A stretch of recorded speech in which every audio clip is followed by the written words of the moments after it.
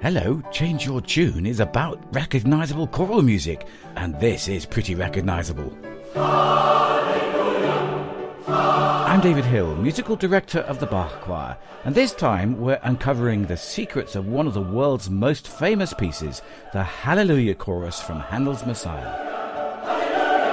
What is it about this part of this choral work that has made it so iconic? I don't want to cast any shade on Handel, but I think it's hyperbole.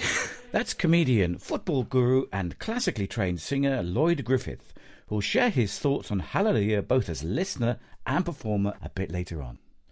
So let's start at the very beginning, or at least the very beginning of this section.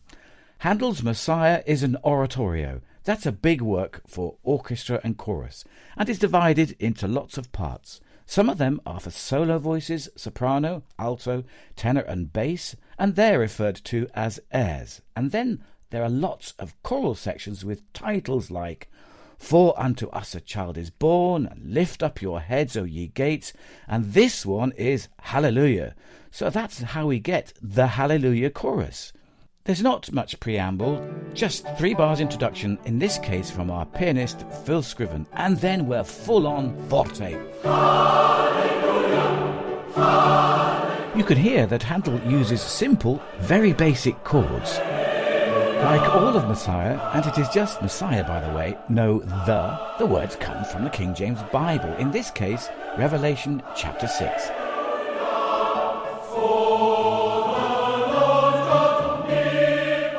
Then a different melody, for the Lord God omnipotent reigneth, is a broader, rather more majestic phrase.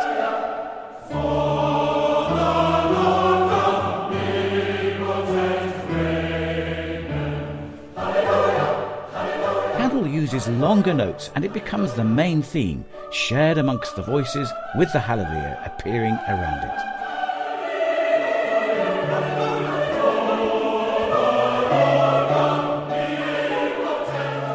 The Hallelujah chorus is ecstatic and uplifting and sounds like it is the big finish to the whole work, but it isn't. So before we explore this famous piece any further, let's take a step back and have a look at where it comes from. To tell us more about that, we are joined by Bill Canning, who sings first tenor with the Bach Choir. Hello, Bill. Hello, David. So, Bill, give us some context about all this. This is the second piece by Handel that we've talked about in Change Your Tune. The first was his coronation anthem, Zadok the Priest, which was sung at King Charles' coronation and has been sung at every coronation since George II's. To do a quick Netflix-style recap, George Frederick Handel was a German composer who had lived in England since 1712 and was a royal favorite. He'd established his reputation mainly by composing Italian opera. But people's taste changed in the 1730s, so he started composing oratorios. The Messiah is his 6th. Handel wrote the whole score, all 2.5 hours of it, in 24 days in the summer of 1741, which is incredible. It's in 3 parts. The first begins with the prophecies about Jesus' birth, which is why Messiah is often performed at Christmas. Part 2 focuses on the passion of Jesus. That's his crucifixion. And the Hallelujah chorus is the final section of that part 2. Now, people might be familiar with the tradition of the audience standing up during this part. The story goes that King George II was so moved by the music during the London premiere of the work that he stood up. When he did so, everyone else did as well, so as not to offend him. It's a nice story, but apparently there's no evidence that the king was even at that performance or any others. But let's believe that he might have been. Yeah, I mean, it's an interesting one, isn't it? Because there's so many people who do think that he may have been present, actually. But let's also think that audiences moved around the theatres. They would walk out and they would go and relieve themselves and all sorts of things. And who knows that the king may have needed to do that, and so he stood up to go out. Who knows? I don't know. All I know is that I was in a choir that always did this for an encore, so we could make sure we got a standing ovation at the end. Ah, interesting. That's a good move. Automatic standing ovation. Well, exactly. We'll move on. So if he was there, you can see what George II means. It is very uplifting. Hallelujah, hallelujah, hallelujah, hallelujah. It is certainly music that moves people, both audiences and performers. Before he became a successful stand-up comedian, actor, presenter and football pundit, Lloyd Griffith trained as a classical singer, and he regularly incorporates his singing into his stage show. I wondered why he thinks that the Hallelujah chorus has become such an iconic piece. I think, and I don't want to cast any shade on Handel, but I think it's hyperbole. I think it's the fact that it just says Hallelujah. It just gets used a lot. As a piece of music, I think it's fine. I just think that hyperbole has basically put it on this pedestal where it's deemed as being one of the greatest pieces of choral music ever, when in fact, try telling that to Thomas Tallis in his 40-part piece, because I think he'd be fuming. And I tell you what, there's nothing worse than when a choir starts the page with great enthusiasm. By the last page, they've just had enough of it. And also, it takes a lot out of you as well as a singer, I think, as well. Yeah. Because it is a popular song, people just think, oh, it's quite easy to sing. It's actually not at all easy to sing. No, it is not. It's not the beginning, it's not the end. It's kind of like 2/3 of the way through, where ultimately in a football match, that's when you'd be making substitutes. So, yeah, it catches you off guard. And he set the word many times, but a lot of the time is without an H. But in this one, it's with an H. It's there, ha, le, lu, and you've gone, mate, you're not making it easy for us. So, have you sung any of the arias from the Messiah as a soloist? Yes, I have, yeah. And first off, as a countertenor, so male alto, but Who May Abide the Day of His Coming was absolute bread and butter. For anyone who isn't absolutely sure about a countertenor, this is a man standing on the stage and singing really very high. Very high, yeah. It was really interesting, like seeing people's reaction. I've always been a biggish lad. It's quite funny when the bass is quite a small, wiry fella and has this unbelievably deep voice. And then I get up quite barrel-chested, looking a little bit rough around the edges, and it's like, but I may abide. And the people are like, what is going on? What is going on? Is he glitching? Does he need resetting? And then once you tell people the story about how men sing that high. And actually, I did my dissertation at university on the evolution of the countertenor in the last 50 years. I talked about the Bee Gees and Jimmy Somerville and Justin Timberlake, and singing high in your falsetto voice sometimes can be deemed as being effeminate, a bit weird.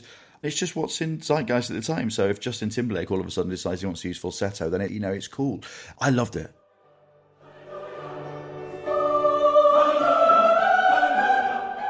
After the "For the Lord God Omnipotent reigneth" main theme has been repeated a few times, we come to a point that feels like the ending of a section.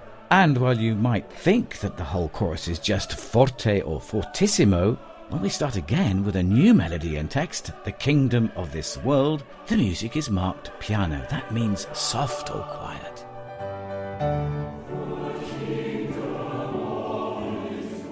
But it doesn't last long. The choir swells into "The kingdom of our Lord and of his Christ."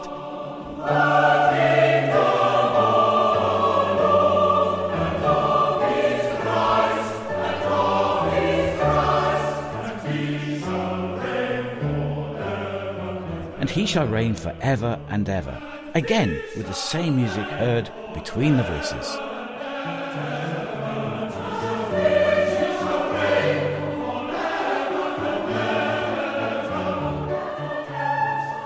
And then King of Kings and Lord of Lords.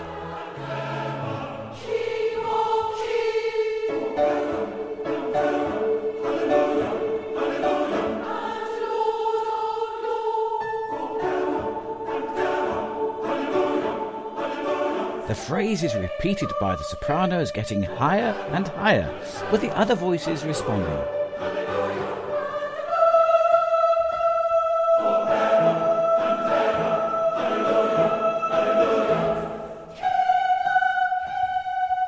And just when you think they really can't go up any further, there is a wonderful resolution with all the voices together.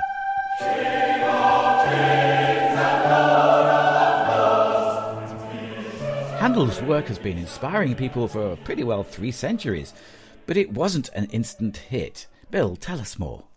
Well, Handel's Messiah was performed for the very first time in April 1741 in Dublin, in the Great Music Hall in Fishamble Street. The Dublin audience loved it, but it took quite a long time for it to become especially popular in England. However, in the 19th and 20th centuries, it was performed more and more often with bigger and bigger choirs. It contains some of the most popular and well-known choral pieces ever written. Things like The Trumpet Shall Sound and For Unto Us a Child is Born, with the Hallelujah Chorus probably being the most famous. You'll often hear it in TV shows. It turned up in The X Factor. And in films, you can spot it in Bridget Jones's Diary and Dumb and Dumber. Messiah as a whole has also inspired other composers. In 1789, Mozart himself, a big admirer of Handel, created a new arrangement of it which changed some of the instrumentation. The great composer and producer Quincy Jones, who has worked with artists such as Frank Sinatra and Michael Jackson, wrote Handel's Messiah, a soulful celebration, a gospel take on it in 1992. In 2022, you could go to Handel's Messiah, the live experience at the Theatre Royal, Drury Lane, and immerse yourself in an interpretation of the work that used light, visual effects, and dancers, as well as musicians.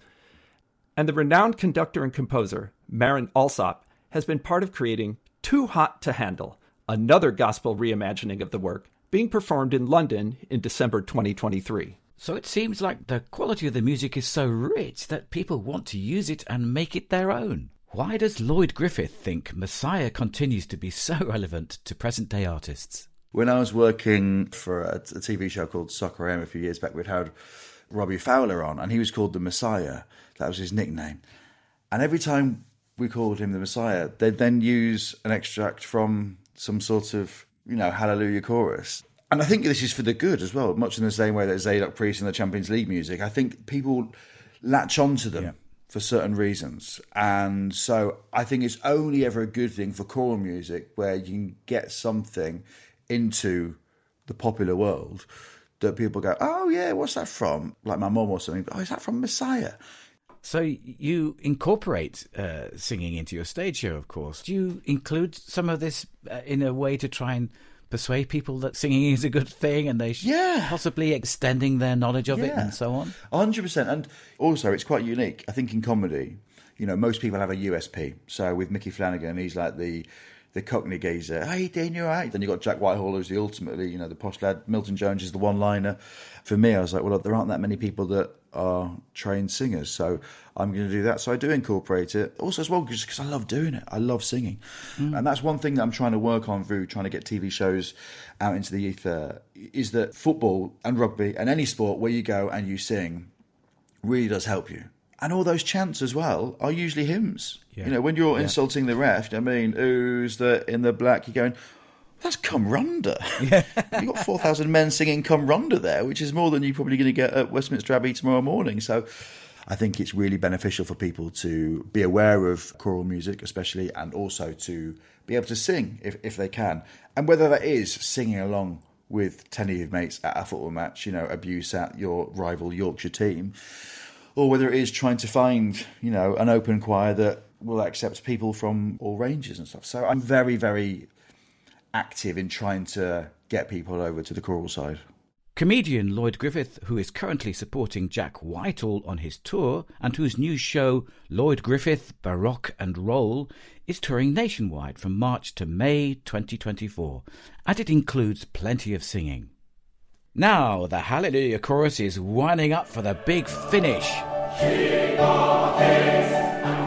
The coda, which is the end piece, is the choral fanfare on King of Kings and ending in Hallelujah. The chords we first heard when the choir enters become the 3 chords which he repeats and repeats.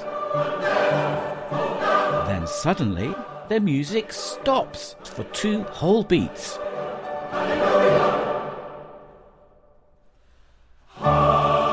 An inspirational moment of writing. And then, quite slowly, a final resounding hallelujah brings the piece to a huge, rousing and satisfying end. If it wasn't King George that got to his feet, you can see why people might have done. And there's still a whole section to go. That's it for this edition of Change Your Tune from the Bach Choir. To hear more of the stories behind some of the world's most famous choral pieces and the full interviews with some of our stellar guests, search for Change Your Tune wherever you get your podcasts. And if you liked it, please give us a rating and a review. It really does help people find us. And pass on the link to everyone you know.